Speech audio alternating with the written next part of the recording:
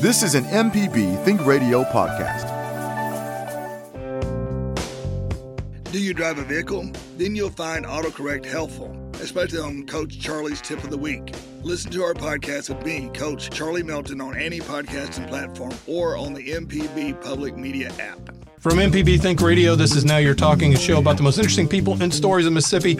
I'm your host, Marshall Ramsey. I'm editor-at-large and editorial cartoonist with Mississippi Today. She's devoted her life to the advancement of the arts in the state and has now appointed the director of Mississippi Museum of Art since 2001. That seems like 2 weeks ago. Crazy. It's amazing it's been that long. But Betsy Bradley is here in the studio to talk a little bit about how she's proven herself as a leader in the visual arts. And she really has made a huge difference in the arts community in the state. She now, of course, has a 2023 Governor's Arts Award to prove it.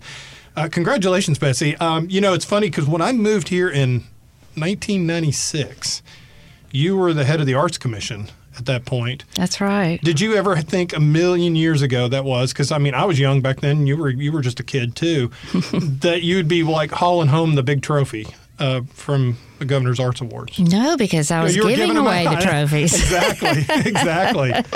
And it was so much fun to do that. I know. It was my favorite day of the year, and it still is. In a lot of ways, I never miss one of the ceremonies. I am overwhelmed with admiration and really, I hate to say pride, but it feels like a day when we can just be proud to be Mississippians. And so I think it's just one of those gifts that just keeps people getting richer and richer and stronger. You and I were talking a little bit before we came on the air, and I think the reason I love this job, being able to have guests in and talk about people that do good things about Mississippi, is the fact that it's just great to be able to tell other people's stories and allow them to tell it in their own words. And the thing I love about the Governor's Arts Awards every year is seeing who gets it and seeing how much joy it brings to their life for getting it, because they're getting a lot of people. You get the big names, of course. You see those, and you're like, yeah, okay, they really deserved it. They've done the work. They've made an impact on not only the state but on a national level. But the small ones, the folks that maybe never thought they would ever get any attention or any recognition, and just seeing them glowing in the photographs. Well, I have such great memories of those kinds of moments, Marshall, from Pop Staples standing in the state capitol in the Senate chamber getting his resolution and saying, when I was a little boy in Mississippi, nobody that looked like me would be standing in this chamber. Wow. And it just, it still makes me cry. Yeah. And I think about the people like Marty Stewart, who got an award from us when Pat Fordyce was First Lady. Yeah.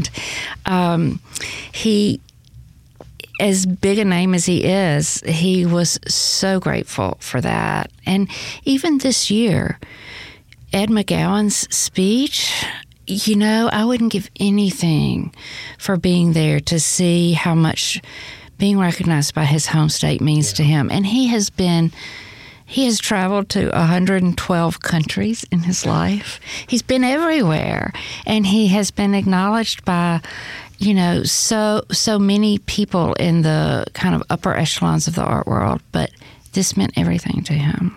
To be recognized, obviously, from the state that helped create you. And I really do believe that. I've had this discussion with Mac McAnally. I've had it with a lot of different artists and songwriters and authors. And, is it because we're great storytellers or because we have great stories to tell kind of thing? But I also believe it's almost like a grit and an oyster, to where it's like that thing in Mississippi, even the darkness that we have sometimes helps create beautiful art and helps create stuff that's like the pearls. It's just absolutely gorgeous. And you see it. But to get recognized by the state is huge. It really is huge. Yeah, it is huge. It is. It just, you don't. It's like having your mom and dad say, attaboy. That's right. Yeah. That's right. It's pretty strong. Not that I ever got that, mind you. No, I'm just kidding. Of course you did. No, my parents liked me for the most part. But I got to tell you, it was great. I interviewed King Edward Anton. He was so happy about that. It was just the joy. It came through the radio. Yeah. It came through the phone lines. It was just incredible. Well, I think you were onto something when you're talking about the oyster and the grit.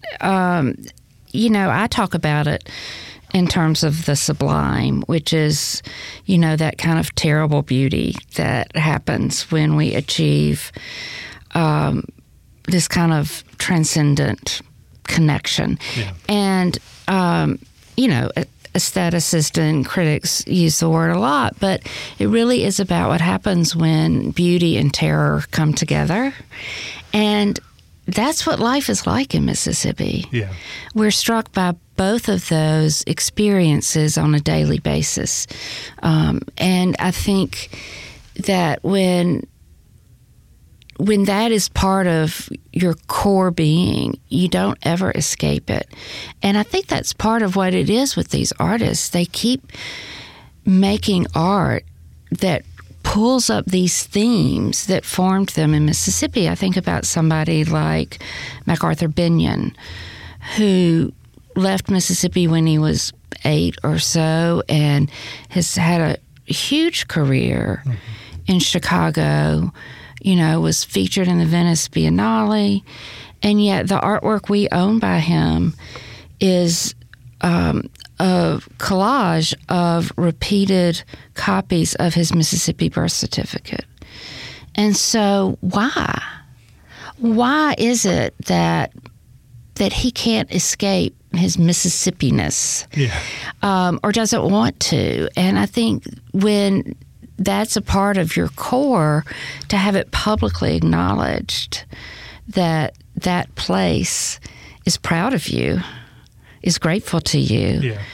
really, it affirms something inside of you that makes you feel like, you've come full circle. And it's also healing. It is healing. It's like it heals trauma. It heals trauma. I think that's really true. I also, of course, think both the production of art heals trauma and the encounter with that kind of with art heals trauma. It's why we did this Great Migration show last year, because there was trauma involved in 6 million people leaving the South as being refugees in their own country. But our curator, Ryan Dennis, was determined that it was not going to be a trauma-based exhibition, and it wasn't. Yeah. It was about reframing the story to being the story of resilience and creation of new life and new stories and meaning and careers wherever they chose to take their families. And I think it really is. There are lots of ways that being in community with artists and art can heal and also build new futures. You really have been instrumental in your career of being able to help artists tell those stories, obviously, and different aspects, and we'll touch on that throughout the show. How did it feel to find out that you had actually won one of the Governor's Arts Awards? Well, it's really funny. I got the phone call from Sarah Story, the former director of the Arts Commission, and I was really concerned because I had nominated some people to win awards. Yeah. And so I thought she was calling me to tell me about them. That there was a problem or something or whatever. Yeah, or that they had won. Yeah, well, that's true. And when she said that I was going to receive one, I said, no, no, that can't be right. I was really, really shocked and then humbled and then so moved and touched, especially when I got to see letters people had written and things like that. So much of work is just work. Yeah. And especially coming out of a pandemic, too. Because, it's the last 3 years have been a slog. And for you, and like I said, there has been a lot of financial challenges. Obviously, you could not have people come visit. It was just, it was hell on earth. And for you to come out of it and then you find that out, then you get to read the letters. It was almost like It's a Wonderful Life without them handing out the big basket full of money. Yeah, and it's almost like, now what do I do? Really. But there's plenty left to do. You get up and go to work. I do.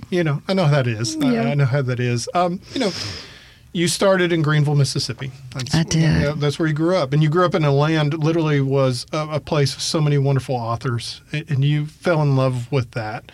and those stories and telling those stories. You ended up getting, you went to Millsaps. I guess you got your English degree from there, and then you went on to get a master's in that at Vanderbilt. Mm-hmm. So I went to Tennessee. We won't talk about that. But anyway. Orange. So much orange. I know. And the only joke I know is what does a Tennessee grad call Vanderbilt grad? What? Boss. Ooh. So it's a little cell phone on that one. But what was it? I mean, seriously, when you're sitting there in English class and you're studying, the great authors, and some of them are still living and walking around in town. You might actually get to see them at the grocery store. That is another gift of Mississippi, by the way. Absolutely. Yeah. I took a class in high school about Mississippi writers. And so even at that point, and that's really when I fell in love with literature, I knew that people writing about a place formed our ideas about it and helped us understand it.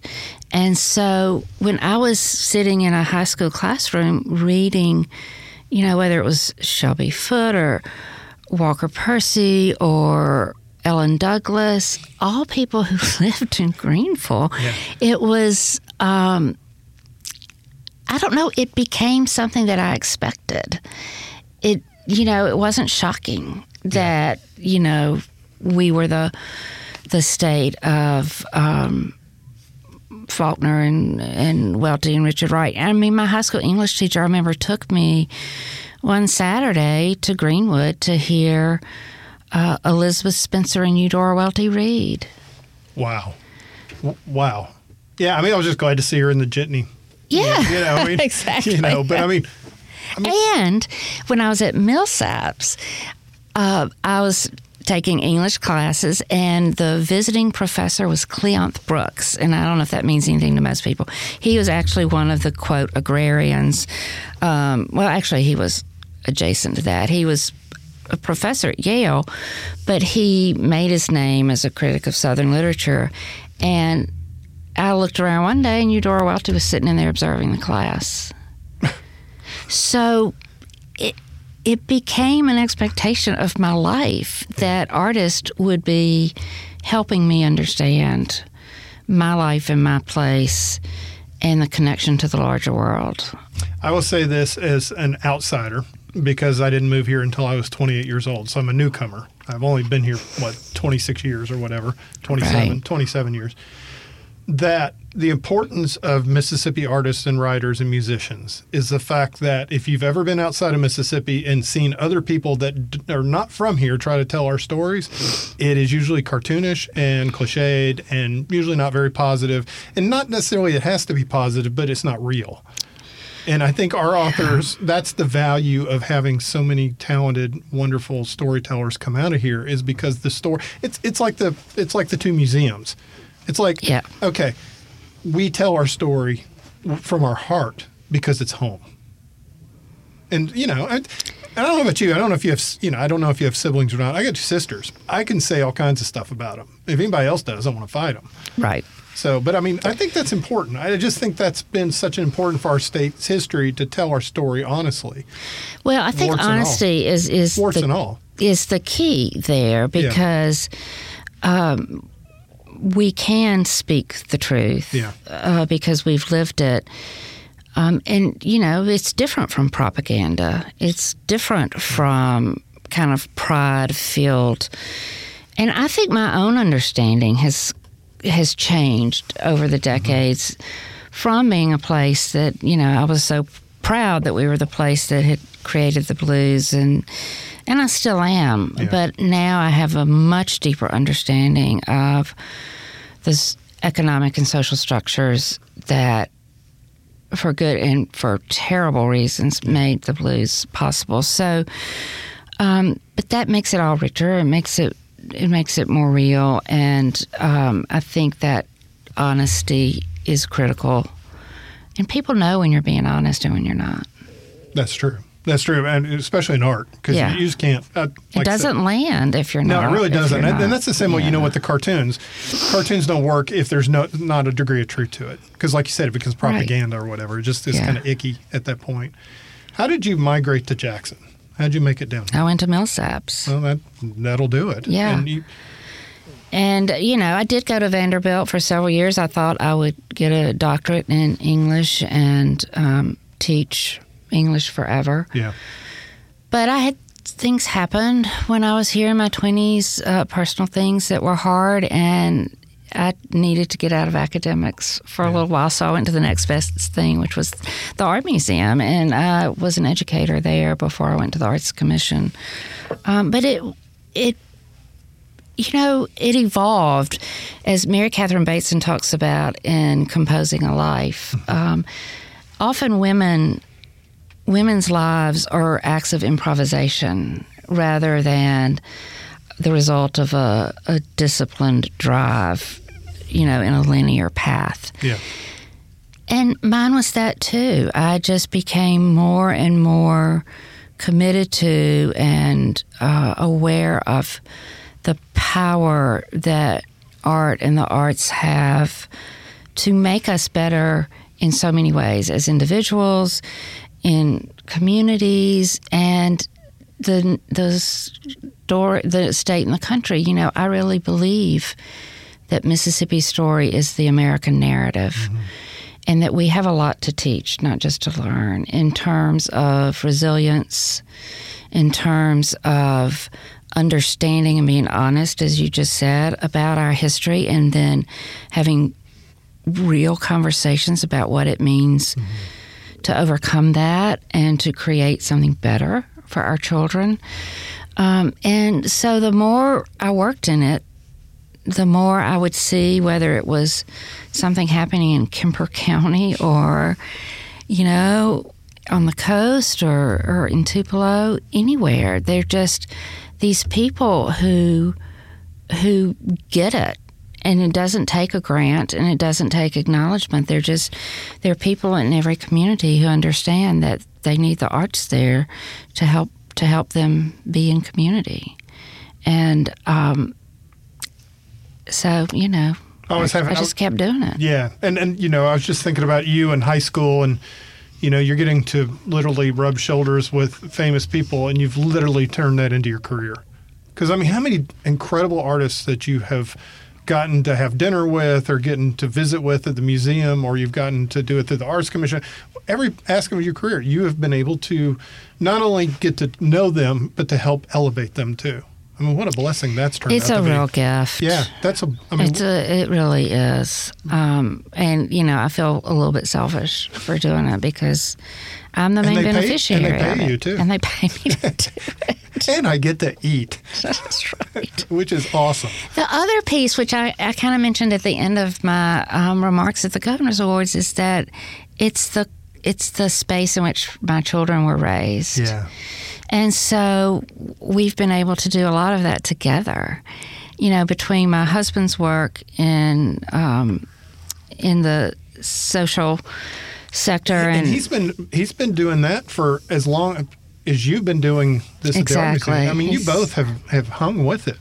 He has been, working on Bailey Avenue for 28 years or something. And so to have us as a family be able to experience the joy, the heartache, all of those cliches. But, my daughter's essay to get into college started with, I grew up in art museums, and went on to talk about what the Barnes collection meant to her. Yeah. So I feel so grateful for that. Yeah. I really do.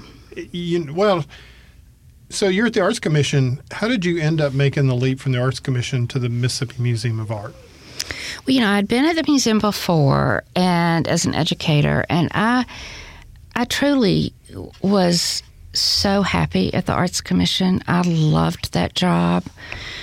And we were at a really great place. Yeah. We had just gotten the first ever Bond Act approved for construction and renovation of arts facilities across the state. We'd gotten $1 million grant from the Lila Wallace Fund. We'd gotten another $1 million grant from the U.S. Department of Education.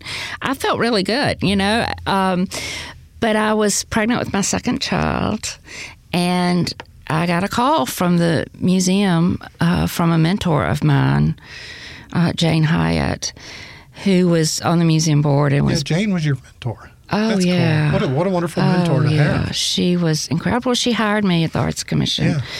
Yeah. And then she went on to be on the museum board after she retired, and I was interim director. And she called me one day, and I said, I don't know anything about running an art museum. And she said, well, you didn't know about running a state agency either. So, it was, part of it was just very practical. I needed to travel less. I was on the road all the time at the Arts Commission. I needed to travel less. And part of me wanted to see if I could do what I had been teaching other people to do. Actually run an organization that was giving direct services. Yeah. We at the Arts Commission, would give advice to grantees and other organizations, but I wanted to see if I could do it myself. Yeah, being married to an art teacher whose school was a whole art school for a long time. I know you played a big role in that, too. Loved it. Yeah. Yeah, but Jane invented it. Yeah, that's right. She did. She did. She did. And it's so, and for those who are not familiar with it, basically it is using the arts to help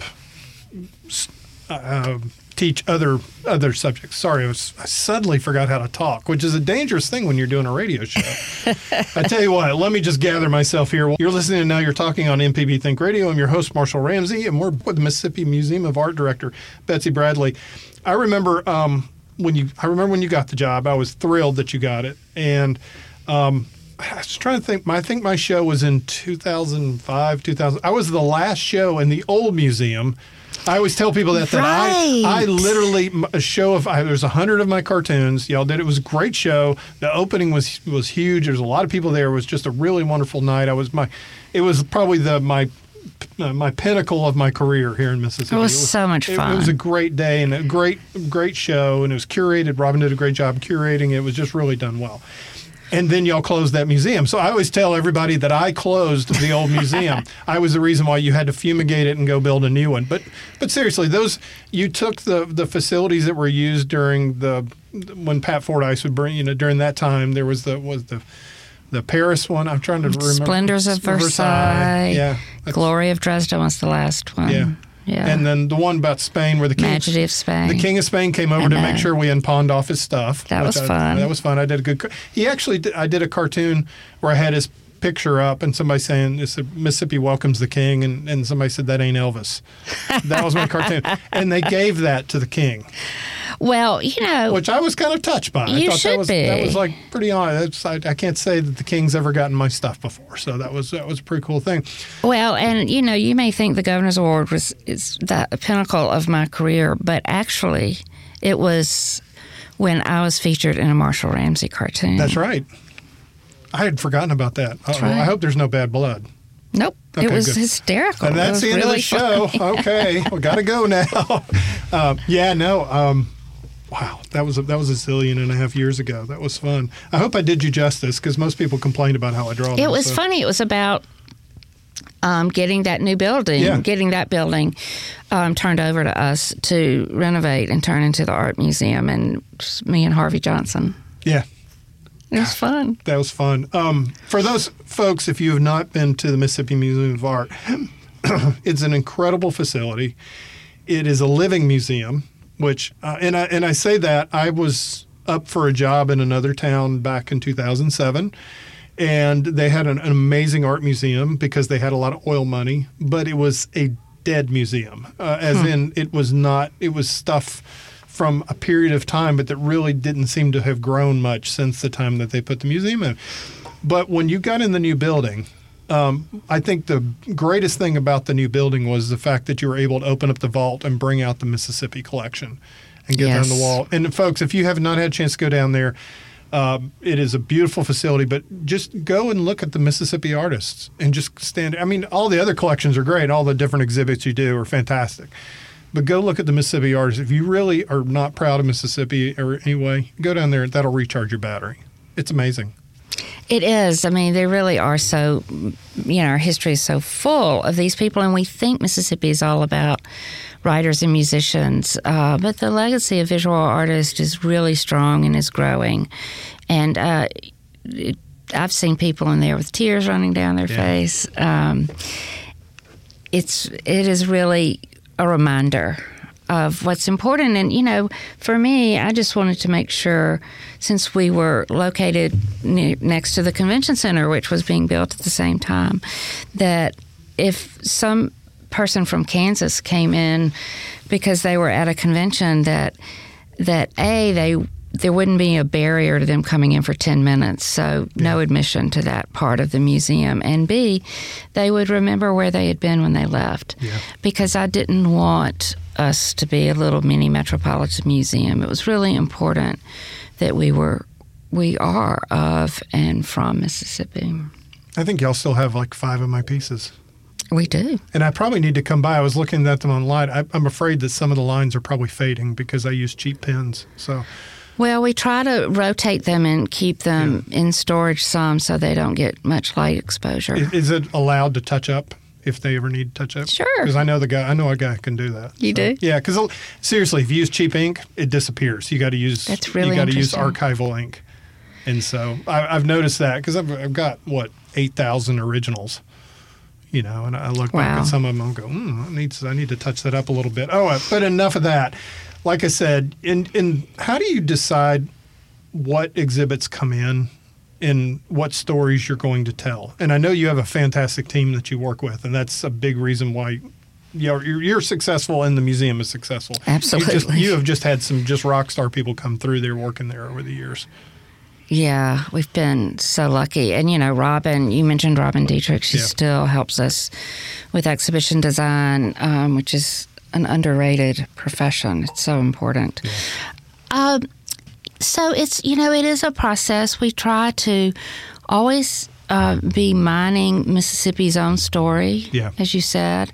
At the same time, we appreciate that we have the opportunity to bring to the state artworks that people who aren't as fortunate as we are and don't get to travel to all these places may not see. And so we mix it up, and we do want everything we do to really feed our mission, which really is about connection. Mm-hmm. And so if we bring something in from Spain or France or Italy, as we have done, we try to find the connections with our story because we are connected to those stories.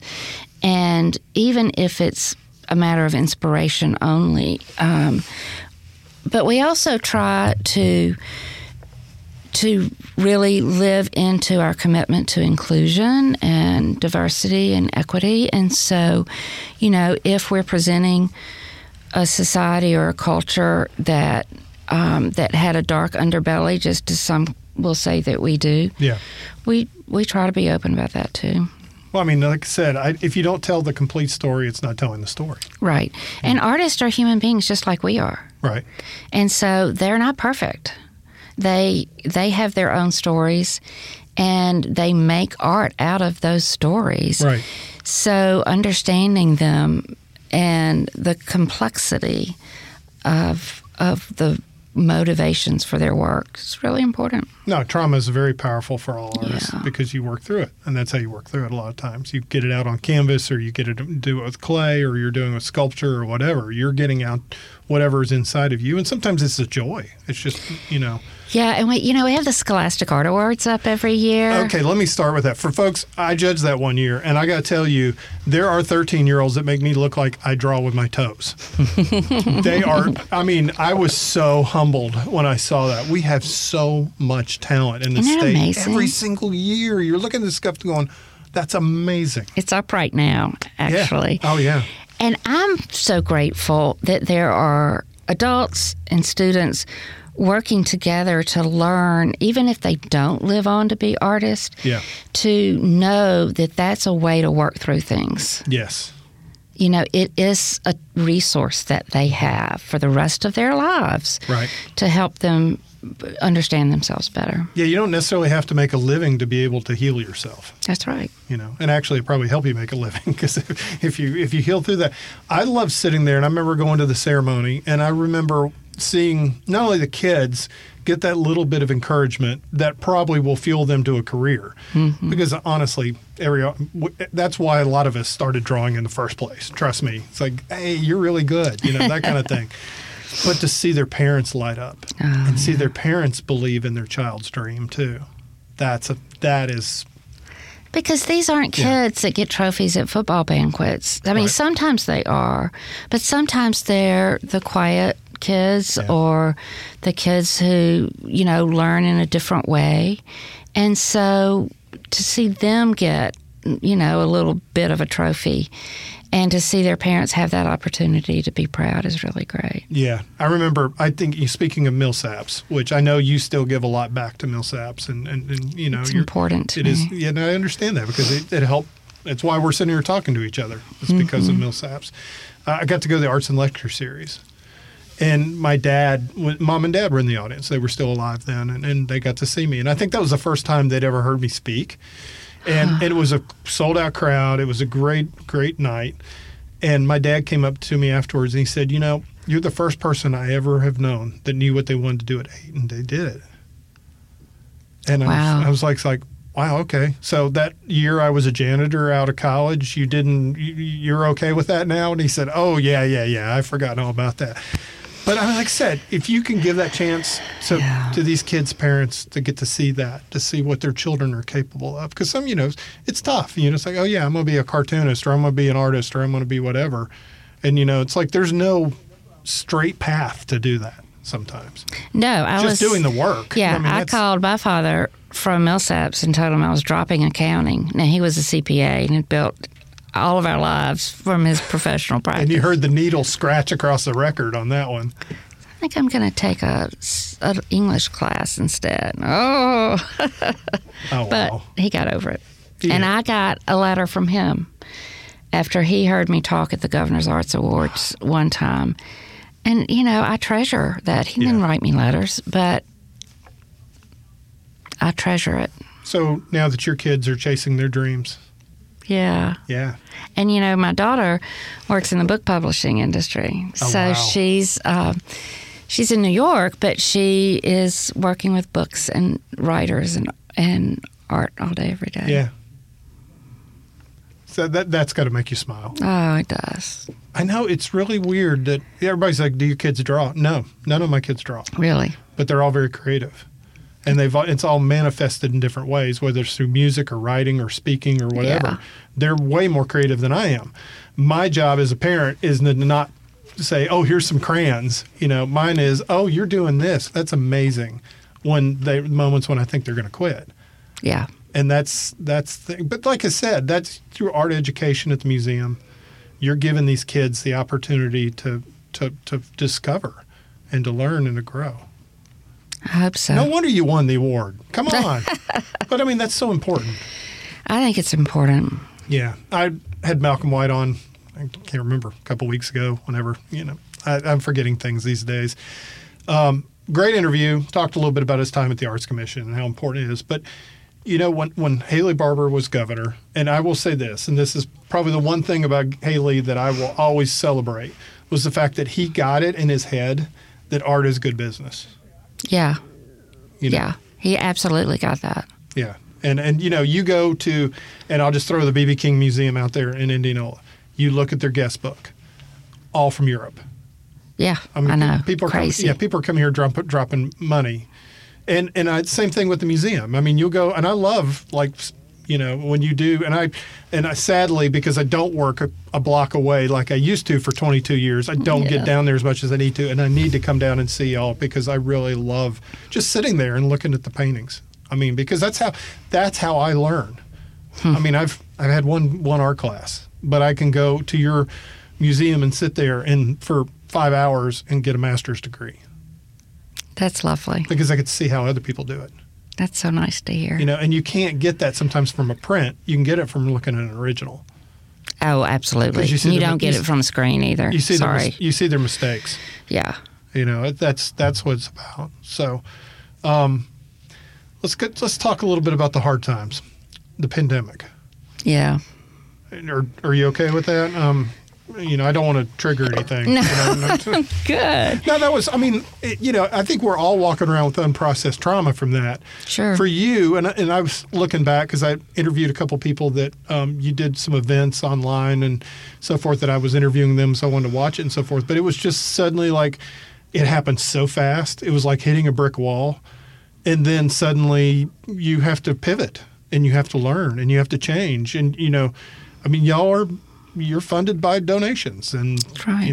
It's like if people can't come see the museum, people might not make that donation, and people were worried about money. It had to be a very stressful time for you. Well, of course it was, and it was stressful for all of those reasons that we depend on the person who walks in the door. Yeah. And they couldn't walk in the door for 6 months or 5 months. It was also just like every single person who works in a workplace with other people, you just worried about each other. Yeah.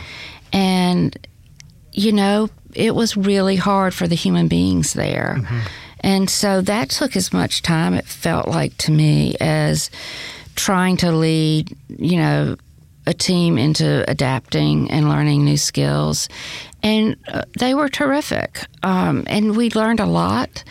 And then, of course, we got to reopen in July with, was it July, August? It might have been August, with an exhibition of French Impressionist paintings. Yeah. And to see people, I mean, really, I did see a lot of tears rolling down faces because we did a good job of keeping people safe inside the museum. And people could walk in, they could see other humans. They may not get too close to them, but they could see them. And they could stand in front of a Van Gogh and a Picasso and a Monet and just think about something other than disease for a minute. And I have chills now thinking about the lines of people waiting to get in to see that when we reopened. Yeah. It was important. And it really was so gratifying to me to think, oh, this is why we did this. Jump off a subject just for hair, but the Van Gogh exhibit, I was thinking about this. I was watching a little segment from Doctor Who where they brought Van Gogh to one of his exhibits, to that exhibit. And, he was like looking around at everybody, and he grabs the curator and curates, oh, yeah, Van Gogh is the most important, his use of color. And Van Gogh's just sitting there looking at it, realizing suddenly that maybe his life had purpose and meaning and so forth. And wow. That's what's so great about the fact that what you're able to do, even with the living artists, is you're able to show them that their work means something and it has value. Well, and that's why the connection to the audience is so important, or the connection to the person who walks in the door, because it is a very human connection. And it's so wonderful to see young students get to talk to artists and ask them questions and be inspired by them and learn from them. So, it's a real gift. You're listening to Now You're Talking on MPB Think Radio. I'm your host, Marshall Ramsey, and I'm with Betsy Bradley. And she won a 2023 Governor's Arts Award winner for leadership in visual arts and community. Back to the Arts Award that night, and I love the pictures, and everybody's so happy with big smiles, and it's that moment when we're celebrating something positive and wonderful. And, like I mentioned earlier, and you had mentioned earlier, just being with the class that you were in was very humbling and beautiful at the same time. Mm-hmm. Yeah. Yeah, I mean, it was a real privilege because I'd worked with Ed McGowan and Keith Francis for decades, and to be in the same sphere with them really meant a lot. And then the Heron Foundation, has been our biggest supporter for 3 decades, and they are the reason we can bring these incredible exhibitions to Mississippi. And so to be with them really, really did mean a lot. And, Ralph Eubanks, I'm such a fan. I am too. And he's on our board, and it was like this big homecoming. It's been the year. It's been the year of Ralph. It has been the year. He got to be the Grand Marshal down in Mount Olive, his hometown. He's got the book out, which was lovely. He was really great at the book festival this year. And the national recognition of being at Cambridge and all of that. It was really, I remember it was 2012 or whatever, and I tweeted something, and I was up in Washington, and I got a tweet back from Ralph saying, hey, you're near the Library of Congress. Come by and see me. And he gave me a quick tour and everything. That's when I got to know him. And then when he was teaching down here at Millsaps, he and I would run together, which, by the way, for the record, Ralph Eubanks is a great runner. He is very fast. Or that I'm very slow, which is probably more the latter than the other. But to see him get the love that he's been getting this year is fantastic. I was glad to see him get in there, too. Me, too. Yeah. Ralph's good. As my grandmother would say, good people. Good people. He's a truth teller. Yes, he is. He is very honest, and he is to you personally, too. And that's what I love about him. Let me ask you about the future of the arts. I've got a friend who's a cartoonist who's been playing around with the artificial intelligence now. Yeah. Which, that kind of scares you a little bit as a visual artist to know that there's now, but I think that it's still art without a soul. But I don't know. It's just scary. I don't know either. Marshall, I feel like that it's still going to be created by humans in some way. Yeah. And so, you hope that the soul gets poured into it. I confess I don't understand a lot of it. Yeah.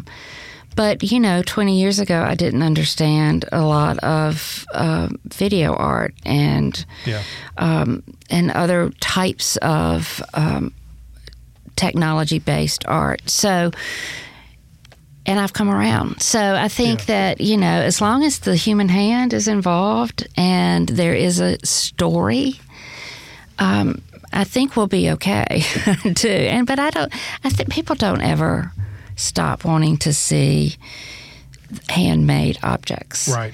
And I think, I've learned so much doing some research this past year where I've been to Germany a few times and really thinking through how they dealt with their traumatic history. Yeah. And it always goes back to it's the real object that human hands have touched, whether it's a historic artifact like you see at the two museums, the history museums, or an artwork. People want to know that it's been touched by human hands, and it tells a story. So I think that will never go away as long as humans are the main caretakers of this planet. I played around with it a little bit. I got to admit, when I do it, I'm a better artist. Really? Obviously the artwork looks prettier than what I do. But then again, I've always thought that, what I do, I can paint photorealistically if I need to. But I always felt like that, more impressionistic, more messy, more, because then it shows a little bit more of your soul. Right. At the end of the day. And what you just said, I think I heard Steven Spielberg say something very similar about that about film, too. Because, obviously they can have digital actors now, and they don't have to have real actors. But you take the humanity out of it, what good is it? Right. What's the future of the museum? Well, we've got a lot in the pipeline, so to speak. We are thinking about, our physical plant and doing some master planning there. It's been hard to believe. It's been 15 years since we went into the building and 10 since we built the art garden. So we're thinking about the needs of 2023 versus the older needs, and some great exhibitions coming up as well. One I can't talk about yet, but one... You're not going to break it here on this show? Come on. If I can call in tomorrow afternoon, I may be able to. Okay.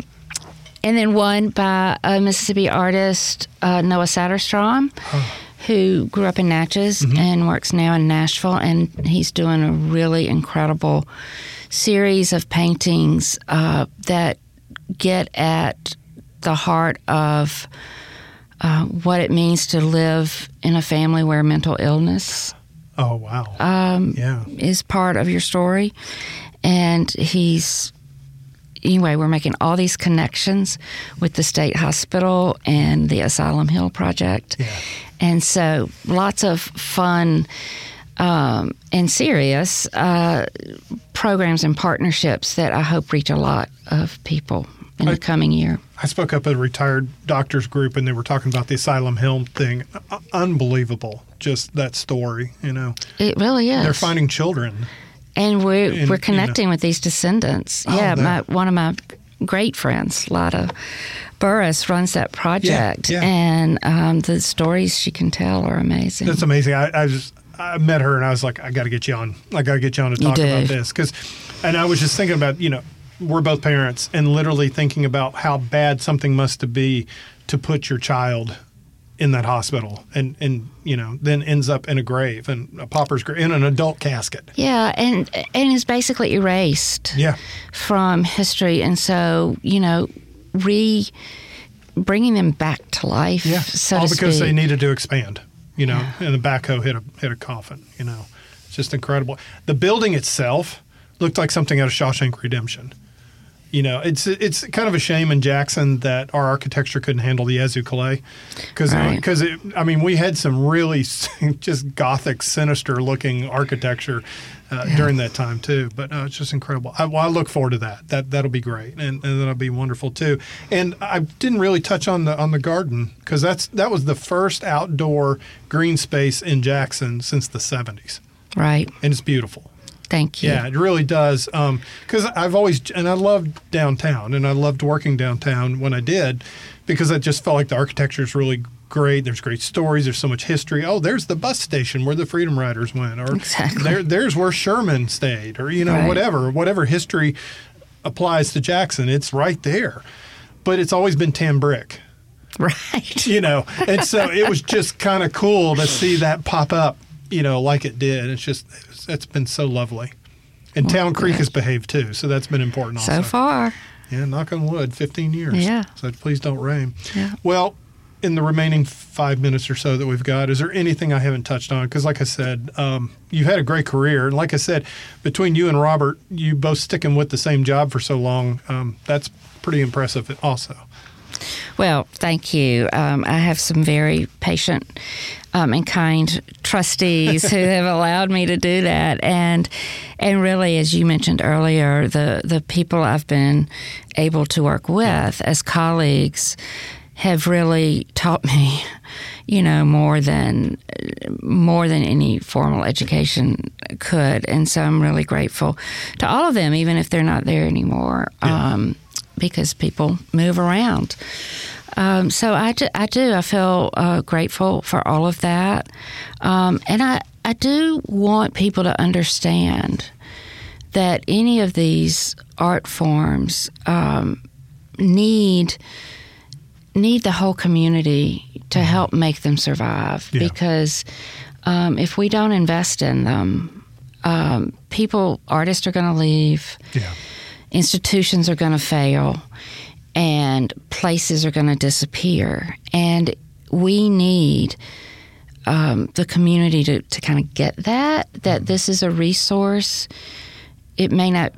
Sometimes it's not as tangible as a manufacturing center. Yeah. But it's a resource that requires constant care and investment, and it can't just be those of us who are paid to do it. So that's why volunteer boards are important. It's why donors are important. It's why the foundation base and philanthropic sector here are important. It takes all of us. Definitely. And the people talk about the creative class, but I think in Mississippi it's extra special because how much pride do we have when somebody does well on the national stage? Yeah. And we really do. I mean, you can talk to anybody who's ever had a taste of that, and they just know that people, no matter what political stripe or anything else, are just proud that you made Mississippi proud. Right. Yeah. I mean, we just had an article in a national publication this week, Hyperallergic, about this incredible gift we just got of 131 quilts made by African-American women across the South. Wow. All of these collected by photographer Roland Freeman. And but I would get these messages from across the country saying they'd seen that article and how great it made them feel that things are continuing to grow here in Mississippi. So what can we do to help artists in Mississippi? Well, you can go to their exhibitions. You can buy their art. Yeah. You can introduce them to people You can, connect them with anybody you know across the country. But really be in relationship with them. And, obviously I think you should support the art museum, but I would hope you were going to say that. So that asks in the last, minute or so, how can people help support the art museum? There are lots of ways to do that. They can, first of all, just walk in the door. Yeah. And then keep walking in the door so often that you feel like it's better to become a member of the museum than not. And just stay engaged. Show up. You'll find that you meet people you like when you're at events at the art museum. And stay in relationship with us. But really, come visit, become a member, be in dialogue with us, criticize us when we don't do things right, and of course, any contributions of money or art or property, whatever. And there's ways they can volunteer? Yes, absolutely. There are ways to volunteer, and there are ways to be a guide and get paid by the hour to help other people experience great art.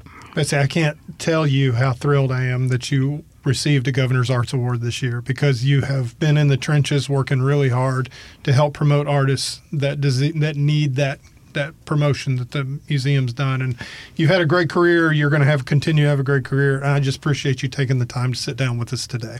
Thank you, Marshall. That means so much to me. I appreciate it. Well, thank you for listening, and special thanks to our guest, Betsy Bradley, for joining us. And if you'd like to hear this or any past episodes again, subscribe to the podcast on your favorite podcast app or on our MPB Public Media app. Now You're Talking is a production of MPB Think Radio, with episode and podcast produced by the incredible Jermaine Flood. Hey, stay tuned for Southern Remedy, Healthy and Fit is coming up next, and join us again next Monday at 10 a.m. I'm Marshall Ramsey. Y'all have a great week. This is an MPB Think Radio podcast. To hear previous shows, visit mpbonline.org or download the MPB Public Radio app to listen on your iPhone or Android phone on demand.